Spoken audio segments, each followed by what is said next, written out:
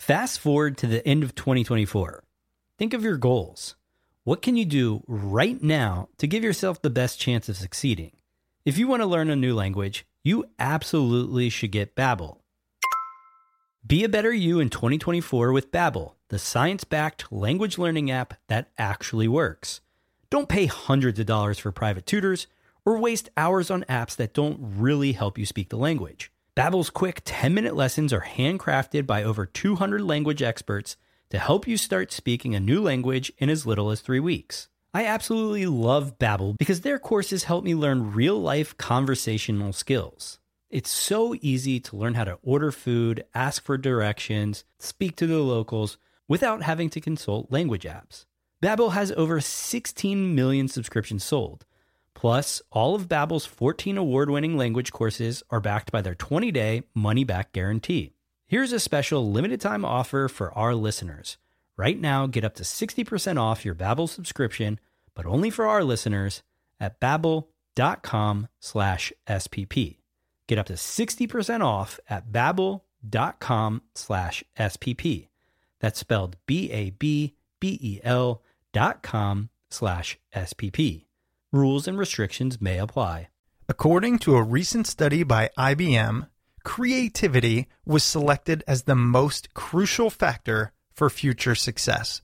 In fact, to quote the study, which was a survey of more than 1,500 CEOs from 60 countries, chief executive officers believe that more than rigor, management discipline, integrity, or even vision, successfully navigating an increasingly complex world will require creativity. So how are you nurturing your creativity? Besides listening to this show, join us for the first ever Smart People Podcast Mastermind webinar.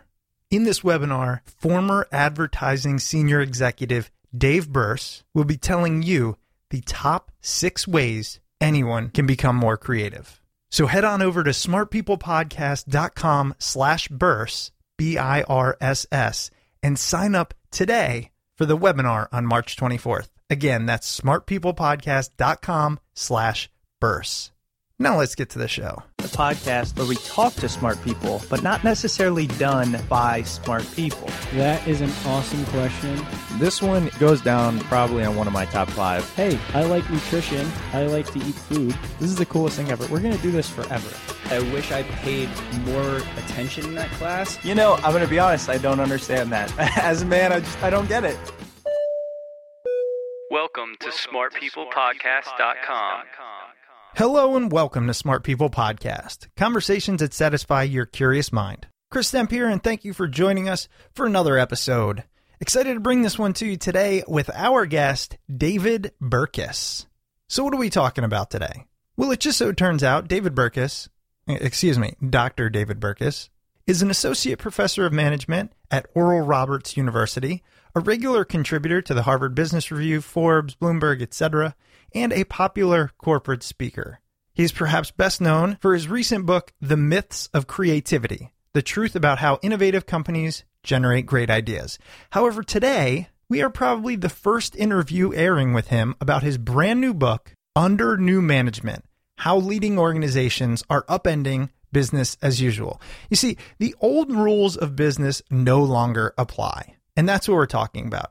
Drawing on decades of research, David has found that not only are many of our fundamental management practices wrong and misguided, but they can be downright counterproductive. And these days, the best companies are breaking all of these rules. So for example, at some companies, email is restricted to certain hours so that employees can work without distraction. Netflix, for example, they no longer have a standard vacation policy of 2 to 3 weeks, but they instruct employees to take time off when they feel they need it. So in this episode, David explains why companies are leaving behind decades-old management practices and implementing new ways to enhance productivity and morale. Again, his new book is Under New Management, How Leading Organizations Are Upending Business as Usual. I thoroughly enjoyed this conversation with David, so I'm going to turn it over to him. We mentioned it in the pre-roll, but guys, it's almost time. We are 11 days away from a free, awesome webinar with Q&A with a former ad executive, creativity expert, TED speaker, author, Dave Burse.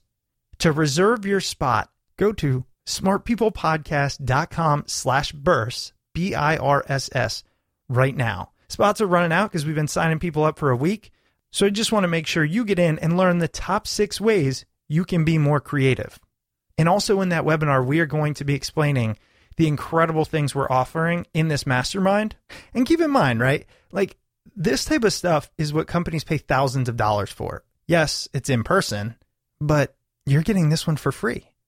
So again, go to smartpeoplepodcast.com/bursts, BIRSS, and join us March 24th at 1 p.m. Eastern Standard Time and learn how to be creative. All right, let's get into this interview with David Burkus on how leading organizations are upending business as usual. Enjoy.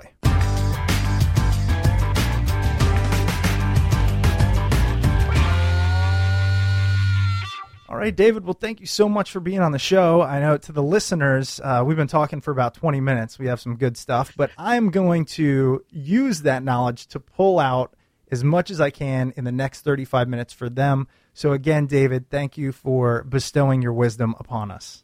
Oh, no, I'm happy. Thank you for having me. And yeah, I kept thinking a couple times when we were talking right before hitting record that maybe we should be hitting record now. But, oh, well. I know. And you never know. But I appreciate that. So, you know, today I really want to talk about your brand new book, Under New Management, for a number of reasons. And as we typically do on the show, I like to get a little bit of background. So, you know, now that you're speaking, writing, all that good stuff, where did it start? You know, and specifically, I mean, you are a podcaster. You are a podcaster. So I always like that. So give me the background. Yeah. So I started a podcast because I wanted smart people to talk to me. sounds man, we're like long lost brothers. No, so I graduated university and got a job actually in the pharmaceutical industry. I carried a bag for a drug company. I was that well-dressed guy who was sitting in the waiting room and got to talk to your doctor before you. And I did that for about 5 years. Most of the time while I did that, I was also in graduate school. So I at first did a master's degree and then later started a doctoral program because I had found out my undergraduate major was in writing, but I found out that my actual interest was in writing about social science and organizational psychology. And so I went to graduate school for that. Before you like went around crazy, like I was married that entire time, but my wife was a med student. So I would work 40 hours a week and then go to grad school for 20 hours a week and still have like 20 hours a week to kill before she got home from studying. Wow. So we did all of that. And because she was in medical school, I had to choose what doctoral program I went to carefully. Like there's basically 2 types of doctoral programs. You either have the indentured servant model where you're a research assistant or you teach freshman classes while you're doing your research, et cetera. And you get the degree for free, but you have to do all this sort of indentured servanthood for like 4 years. Or there are ones that are set up more for sort of working professionals, end of career people who want to transition into consulting or that type of thing. And so that was the type that I basically had to do and had to pay it myself because I couldn't move because I had a wife in medical school and we couldn't just uproot her promising career for my crazy idea. So I'm sitting in the very first class of the very first class session of the very first course of my doctoral program, and I look around the room and everybody is 20 to 30 years older than me, right? Really? And all because I'm 25 at this point, and everybody else is between 45 and 55. There was one other person who I feel really guilty saying this, who was also in her 20s, but you wouldn't know it until she said it. Hopefully she's not listening. No, I sincerely hope and I hope she doesn't know who she is, even if she is listening. She might. It's so mean. Oh, I apologize in advance.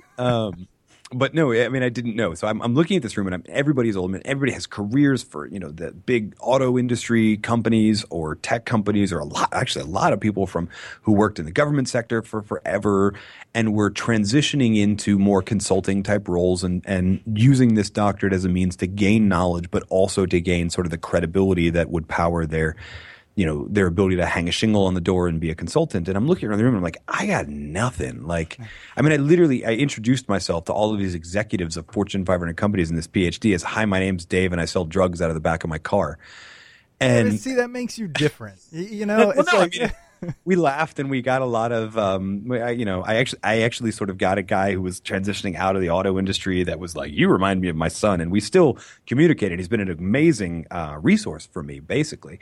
But I walked away from that, from driving home, from that first course, and I'm realizing I got to do something, because when I get done with this thing, I have no plan whatsoever for how I'm going to do this dream thing. And so I basically started a podcast.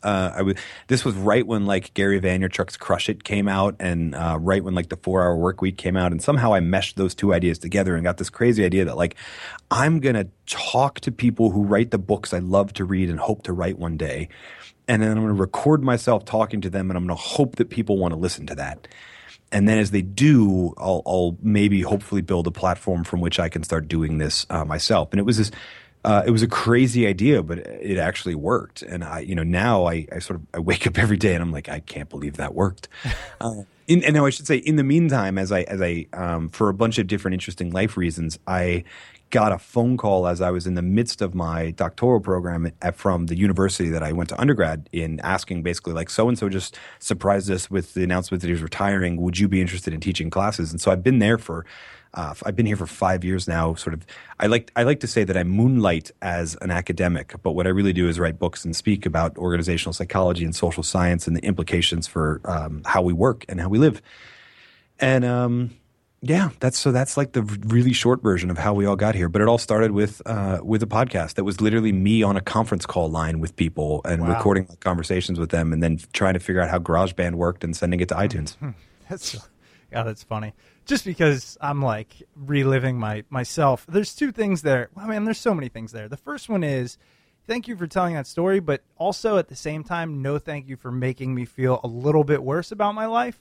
Because I feel like we came to the same realization around the same time, about I don't know what that was, maybe 2010-ish, when we started ours, and it sounds like around when you started yours. And you kind of did it, and I'm still figuring out, I don't know. I'm trying to cling to whatever I have. Maybe it's no, what I got's a good thing. But congratulations on that. It really is cool. So let me pause here, because that by the way, that will never go away. Yeah.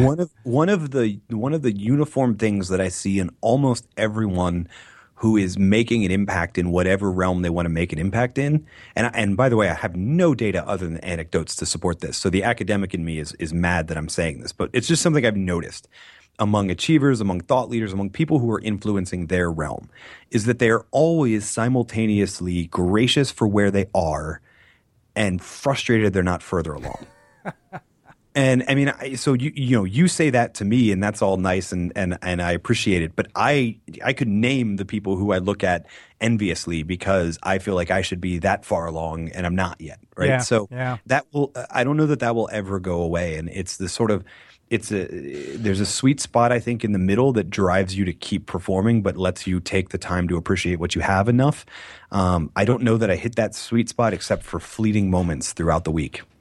Well, yeah, and I appreciate that. That's true, the old imposter syndrome. So the other thing that struck me about what you were saying there is almost what sounded like a little bit of blind faith, a little bit of this is what I want to do and I'm going to do it and figure it out kind of as I go, to be working and to, have a wife and then to be doing your doctoral program, which all of that, just the time involved on kind of this dream of becoming an author and a speaker and all that, which is not the easiest thing in the world.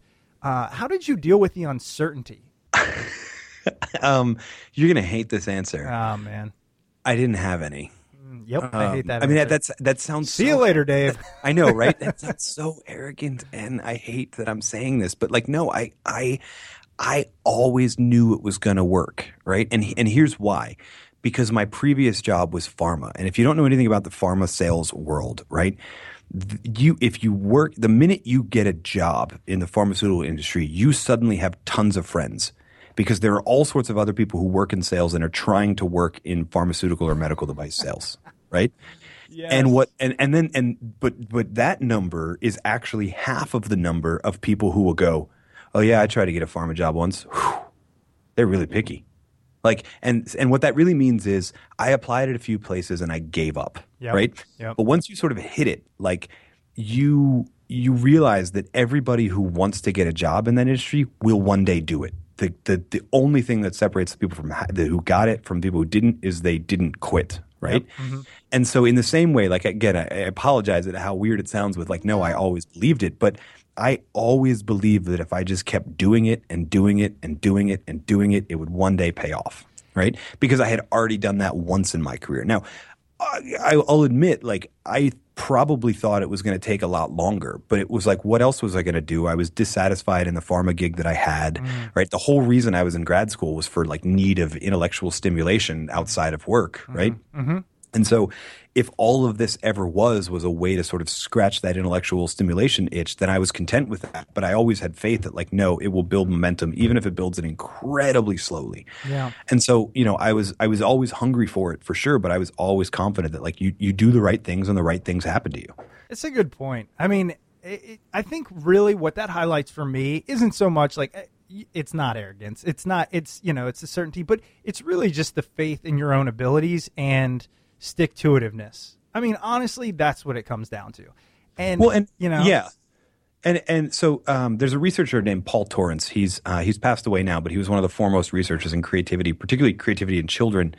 And he sees this really cool thing. He did a bunch of different studies where there are still people following the kids that he started following and doing research on. And one of the things he found was that and maybe this is why I didn't have any doubt, but and I learned this in grad school. One of the things he found was that the people who became creative achievers, who actually sort of hit their potential and had the career success that they only had sort of one thing in common, and that was that this is his words, they fell in love with a future version of themselves.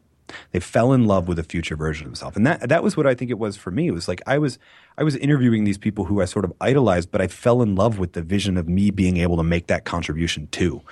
And that just keeps you going. And when you have that, because love transcends reason, right? So when you have that, you don't have any doubt anymore because you've so sort of fallen in love with that idea. And by the way, you sound a lot like this. When we were recording, again, I feel bad we didn't hit record before, but when we were talking before the recording, you sound like that. You know what you sort of want to do moving forward, what you want to do with the podcast, et cetera. And I would say you are in love with that future version of yourself. And I think the same thing for the type of people that listen to this show. You can't want intellectual stimulation like this podcast and not have some future vision of yourself that you're in love with. And that's what keeps you sort of driving towards that. Wow. I really think you hit the nail on the head for listeners, for this show, for what it's about. And as you know, this is a good spot to mention. You're going to do one of our masterminds for us, correct? One of our presentations. Yes. I know you got a lot going on with the book launch, but sorry. I have I'm looking at the book launch. I'm like, okay, that day, and then I don't remember what happens after that day. Don't worry. Yes, we're doing that. I remember that now. And that is the premise. I mean, the premise is, look, if you listen to the show, you're a little weird. And a little weird in the sense that if you just wanted some cool interviews, there's 100 shows, but this is a little niche, and it's, I don't really ask questions the way I'm supposed to and all that, but you want to be something different somehow through education, intellect, creativity, and that's why we have guests like you, and we're going to do this mastermind. So it was just a perfect place for me to mention and say, like, that's my goal with this audience, and falling in love with the future version of yourself. Such a great image. I want to ask you one last thing. We're going to dive into your book here, but I recently heard Ramit Sethi, I can never get his name right. You know that I Will Teach You to Be Rich guy? Yeah, I think it's Sethi, but don't quote me on that. Yeah. I've never met him either. So I recently heard him verbalize a concern I've had for a long time, and that is if your goal is to be a, whatever you want to call it, thought leader, speaker, writer, get your thoughts into the world, doesn't that require some level of self-righteousness or narcissism? Thank you. Some sort of narcissism, and I really struggle with that. Because in my head, I think, I got great stuff. I'm going to change people's lives. But then I go, well, why listen to me? Did you ever run into that? Oh, no, it does. And I'm always on the lookout for that. And it's one of the reasons even earlier I said like, I just said that thing. And I'm worried about it coming off as arrogant because here's the secret. It is kind of a little arrogant, right? And I think you need that because honestly, like I don't know, this has nothing to do with either book. No. But this is just life experience. Like when you're falling in love with a future version of yourself and you pursue it, people are going to kick you in the face. Right. And the only way that you move forward when you do that is if you believe that those people are evil and that's why they're kicking you in the face. And you're going to find the people that don't want to kick you in the face. Yes. And you're going to gravitate towards them. And that takes a level of I mean, we could call it the fancy researcher term call it self-efficacy and self-esteem, et cetera. But too much self-esteem is what we call narcissism. And I think, honestly, you need that level of belief because you have to believe that either A, or actually both, the A, you've got something to say, and B, they need to hear it. And it's the only thing that keeps you going when you're blocking head kicks. Yeah. Yes. So the way you got it, you got through that, that's just natural inclination. You were just like, this is good. This is going to be good. People are going to like it. And that's it. I'm certain. Boom. We're going. I mean, the other thing is that, like, I liked it. Right? Like, this is the thing that I talk about in the myth of creativity, but I call it the originality myth. Like, we think that people's ideas are wholly original. No, every idea is a combination of pre-existing ideas. Music is kind of intellectually honest because you can ask a musician or recording artist who are your influences, and what that literally means are who are the people you listen to and try and emulate, and you've created your voice is actually a unique combination of all their voices. I was the same way. Like, I can tell you, Malcolm Gladwell, Daniel Pink, Chip and Dan Heath, these are the people whose books I read, and Adam Grant, these are the people whose books I read and salivate over because they blend research and practice so well. That's what I want to do. And their success is proof of concept for me that there's sort of a market for it, right? Now, I think everybody needs a realistic appraisal of what their sort of market is, right? If you only really love, I mean, they're actually super popular right now, but they won't be in a month or two. If you really, really love adult coloring books and your dream is to create adult coloring books, like that's great, but realize the limits of your industry, right? It just so happens in my case, like there's enough people who want to read those types of books and be influenced by those types of ideas that one more voice to it isn't going to sort of ruin it, right? Right. So it varies on that. But like if you're, I mean, it's called the Smart People Podcast. You interview smart people in the hopes of becoming one of them one day, right? And the fact that everybody is listening to you and I talk is proof of concept that there are people who are interested in this stuff. So you have to end up sort of focusing on that, taking a realistic appraisal of like, this is the level of success that my influences have had, right? And I don't know that I'll ever get to their level, right? But I can at least carve a pretty nice niche for myself inside of that broader thing because there's clearly an audience there. I'm a member of that audience. Yeah, that's really great. I really appreciate that. And I want to segue into your book because these are the types of conversations and rabbit holes I'll go down for 3 hours, but that's not, maybe for another show. But really, we'll do 2 episodes, the Under New Management episode and the people are going to kick you in the face episode. You know what? I'm going to title it that. So here's the thing, Under New Management, how leading organizations are upending business as usual. Here's why I love it. Because I effing hate business as usual. I mean, it's just true. I worked, everybody knows this, in the finance industry for about 5 or 6 years, suffered like really bad anxiety just because of what business as usual is. And so your book just jumped out to me. And things like the TED Talk you did, the TEDx talk about, not telling our salaries. Like, I don't understand that world. Anyone who has ever asked me anything, how much does your house cost? How much is your car? How much do you make? I'm like, this much. I don't care. So that's what jumped out to me about all this. What made you want to put this information about new management, new organizations into the world? So, I mean, for starters, that, right? Like I worked at a knowledge work company, pharmaceuticals, that ran on these sort of old school Frederick Taylor scientific management type ideas because every big organization does that. And then what's funny actually to me, I've noticed this over time, is those sort of old business as usual ideas drive people to go start their own company. And then once that company has any level of scale, they go, oh crap, we need systems. And the only systems they know how to do are those old ones. Old business. I know. I know. So what I was really interested in is you see, right after Myths of Creativity came out, and I wrote about a few companies that are doing things a little bit differently in order to bring out the creativity and innovation in their people, right? So that was on my radar, and I'm getting emails from readers, and I'm reading, business publications like Fast Company and Inc. and Business Insider and all of these places, and I'm reading about these companies that do things sort of differently, right?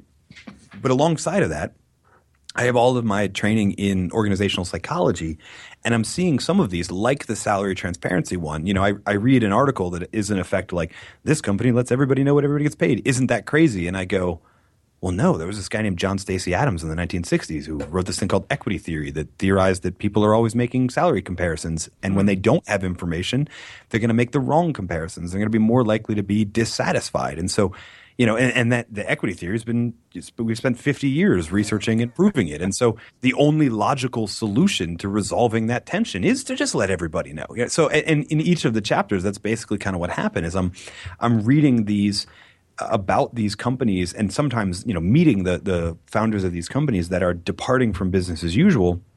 And I'm seeing them through that lens and going, no, these ideas are more than just kind of like a crazy clickbait article on Fast Company. These are solid, based in research, more so than business as usual, because business as usual is a management invention built for a different era.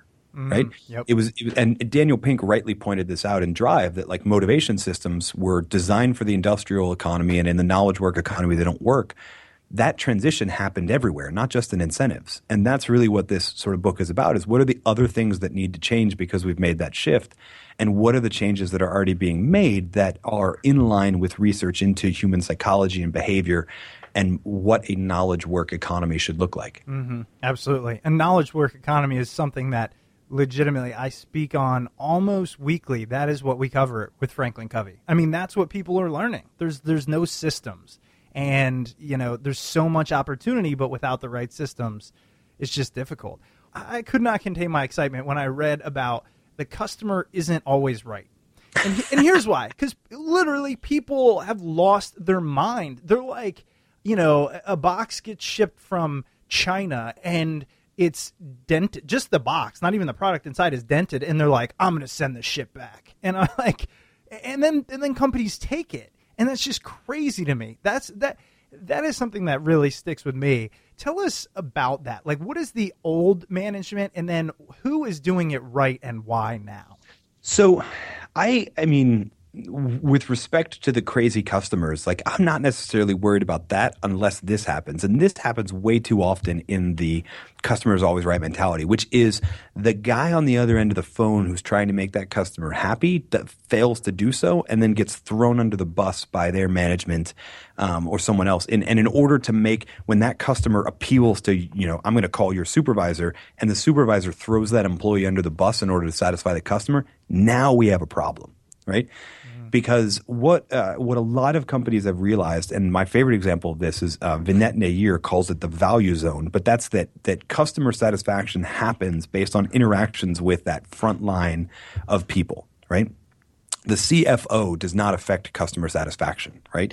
The chief marketing officer doesn't. The people who are interacting and who are the face of a company are the ones that affect customer satisfaction. We know that customer satisfaction predicts profitability, right? The more loyal your customers are, I mean, look at like Apple, for example. The more loyal your customers are, the more profitable your business can afford to be. But the only way you get that is if you empower those people in the value zone to take care of the customer. And so the only way you can get the top tier level of customer satisfaction isn't by putting customers first. It's by putting the employees that serve customers first, letting them know you got their back. And to use that example of throwing the employees under the bus, I didn't write about this in the book, but there's a famous example of Herb Kelleher from Southwest. And there was this woman that just always complained and always wrote letters into the customer service department about this terrible flight attendant on this flight, whatever. And you know, after the 20th time or whatever, Herb basically writes her back and says, you know, we don't want you to fly with us anymore. Please stop booking flights on Southwest, right?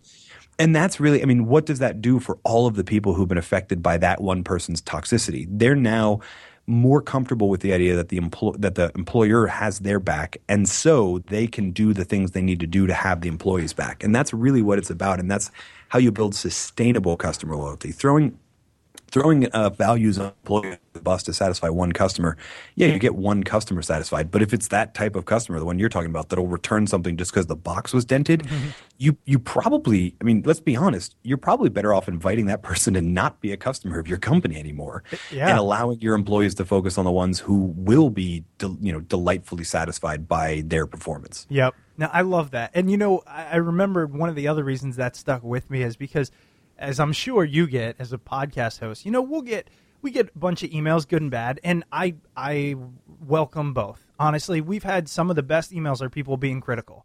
But the ones when people just want to bitch about things that are kind of just their opinion, I usually just respond and go, well, it's free, so feel free not to listen. You know what I mean? Like, you're not right. I don't care. Yeah. You know what I mean? No, or so now I'm going to get vulnerable and personal, right? So I'm in the midst of launching my own book, and one of the things that, it's called Undernew Management. We've been talking about it for the last 10 minutes, and one of the things that you do, and you do it too, is I have an email subscriber list that is people that listen to the podcast and people who like my writings and et cetera. And eventually, basically, they sign up to get email updates on like, here's the content that I've created, and then you turn around and you launch a book and you go, hey, basically what I'm sending people a lot of email, but you get, every time I do, I get 2 or 3 people who respond and are like, how dare you ask me to purchase your book? Right. And the brightest minds have told me to ignore those people. I can't keep from writing them back. Right. But really, it's not even, I write back with that same idea of like, I've been sharing content for 2 years. Right.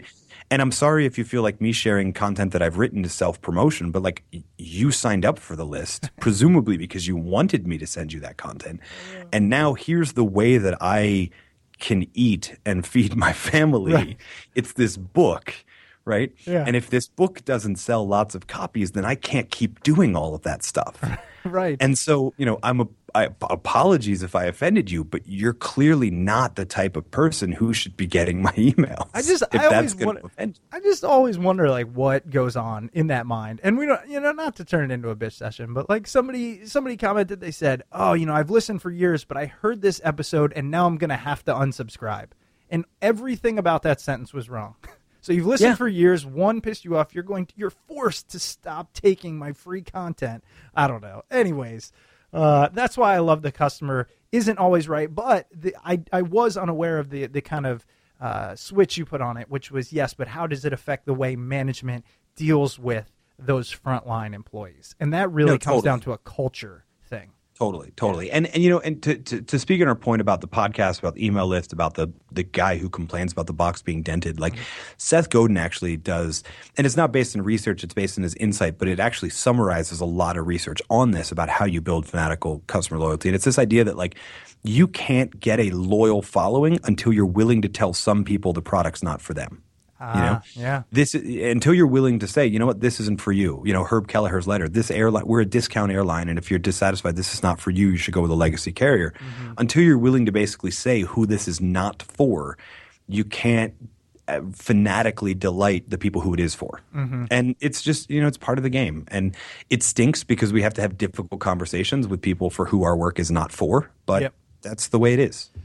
Well, the other thing I want to talk about is because the book is Undernew Management, what does management mean in the old sense of the word, and what you think leading organizations are doing and will do going forward? Overall, you have this idea of management as an invention from Frederick Taylor, 1915, Principles of Scientific Management. And it was this idea that you had labor and you had management. Labor's job was to do tasks. Management's job was to figure out the most efficient tasks to be done and to enforce that standard and to monitor and track whether those tasks were being done. Right? And that worked really, really well when labor knew exactly what to do because management had told them. But then as we move industrial economy to knowledge economy, the jobs we might call management, right? That doesn't necessarily change. It just, because it's knowledge work, because the means of production move from your bicep to your brain, you have to be more involved in making the decisions about what tasks need to be done, right? And so the power dynamic kind of shifts and management becomes more of a collaborative piece. And, there's a chapter in the book called Fire the Managers, which is basically saying that there are some companies and some business models that lend themselves to the idea of self-managed teams, to the people who are doing the work doing the work of monitoring and tracking progress and all that sort of stuff. It doesn't work for every company, but for every company that shifts from industrial to knowledge work, there needs to be a broader collaboration between the people doing the work and the people, quote unquote, managing the work. Because it's not observable anymore. When work gets done between someone's two ears, how do you watch that? How do you measure that? All of those things have to be a much more collaborative conversation when it comes to tracking, et cetera.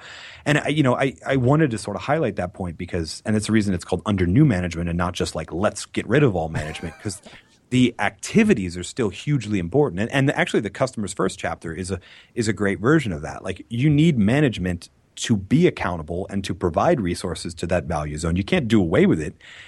The value zone needs management to give them the things they need to make customers happy. That doesn't mean managers' jobs are eliminated or unnecessary, but it does mean that the nature of their jobs change. It's not about frontline being accountable to you anymore. It's about you being accountable to the front line. I love that. Did you just come up with that on the spot? Maybe. The front line. I might have said that once before, but I was going to say, sure. That was impressive. Yeah, we'll go with that. All right. Yeah, no, brand new. You heard it here first on the Smart People Podcast. So the last thing I want to talk about, and I know we're wrapping up, but this idea of work-life balance, call it vacation, call it flexibility, or working from home and all that. Where does that fall into this new management theory? I think. I think I hate discussions about this, and here's the reason. I'm glad I asked. I think it's different for every person, right? So when I was married to a medical student and we had no kids and she was studying and going to classes for 80 hours a week, had I found a job that engaged me, I'd have absolutely no problem putting 80 hours a week into it, right? Now I'm married to an ER doctor whose schedule's a little crazy, and we have two kids, which means our schedule's even crazier. And I sort of find myself in this position where like I'm desperate to want to work more hours a week because I do have that engaging thing that I love doing, and I don't have enough hours in the week, right? And so everybody's balance is different. And a lot of the policies and practices, like email is a great example. There's a chapter on companies that ban internal email entirely, or others that put sort of limits on when it can be sent. But all of those limits aren't like you're going to get penalized if you send an 11 p.m. email. It's we're going to configure our system in such a way that if you work late night, that's fine, but you won't disturb other people. And if they need the ability to shut their work life off until 8 a.m. the next day, they have it, right? And so it's really about that, about having that broader conversation with your team of people or the team that you're on. With, okay, where are our lives right now? Where is our work right now? And what does that, I don't even like using the word balance, but what does the integration of those two things look like for me? Mm-hmm. Because it's different for every single person. And that's really, the core idea in Under New Management is that in industrial economy in Frederick Taylor's day, we figured out the most efficient way to make a product, and then we asked the organization and the people in it to adjust their lives and work in order to make that product efficiently. So you had people working all hours of the night because to keep the factory running, we needed 3 shifts, right? Now, when the product comes from between the two ears of the people, we need to shift the single sort of design element from product to person because we need the people to make the product. And so we need to be making design decisions based on those sort of people. And there are some broad things we can do that apply to all people, but in reality, every organization is different because it's full of different people. And so there's a deeper conversation that needs to happen about what's right for us, not necessarily what's right for the product because the product comes from us, and what's right all of the time because we're not every company, we're our company. Perfect. I mean, really, I was thinking about it the way it kind of mimics my thought process and companies I've worked for.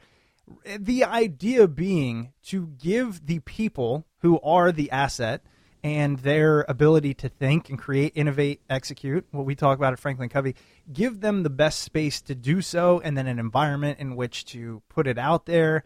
And I guess a lot of that probably comes down to the way it's communicated throughout the culture and the management. Would that make sense? Yeah, no, totally. I totally agree. Dave, again, the book is Under New Management, How Leading Organizations Are Upending Business as Usual. Really incredible stuff. Obviously, extremely pertinent. Is there anywhere else? You do a lot of writing. It's fantastic. Tell our listeners where they can find you, sign up for you, follow you, all that good stuff. The absolute best thing to do is head over to davidburkus.com. Why? Because wherever you like to connect, Insta, Face, Snapgram, whatever, it's all there.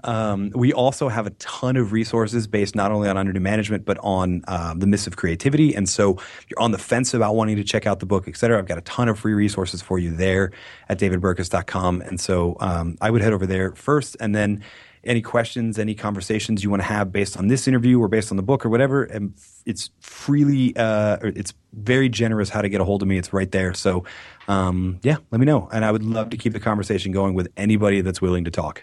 Well, I'm sure you'll hear from them. Again, thanks so much, and we'll talk soon. Once things cool down, we'll have you back on the webinar workshop. Yeah, I'm looking forward to it. Awesome. All right, thank you so much. I'll talk to you soon. Thank you. All right, have a good one. Welcome back. I hope you enjoyed that episode with David Burkus. His book, Under New Management, How Leading Organizations Are Appending Business as Usual, comes out on March 15th and is available on Amazon and at your local bookstore. If you do decide to purchase through Amazon, don't forget to use the Smart People Podcast Amazon link located at smartpeoplepodcast.com/Amazon. If you're looking for other free and easy ways to support the show, please head over to iTunes and Stitcher and leave a rating, review, and comment over there. If you'd like to reach out to the show, shoot us an email at smartpeoplepodcast@gmail.com or message us on Twitter at smartpeoplepod. Don't forget to sign up for the Smart People Podcast Mastermind webinar. Head over to smartpeoplepodcast.com to see all things Smart People Podcast. Stay tuned, and we will see you all next week.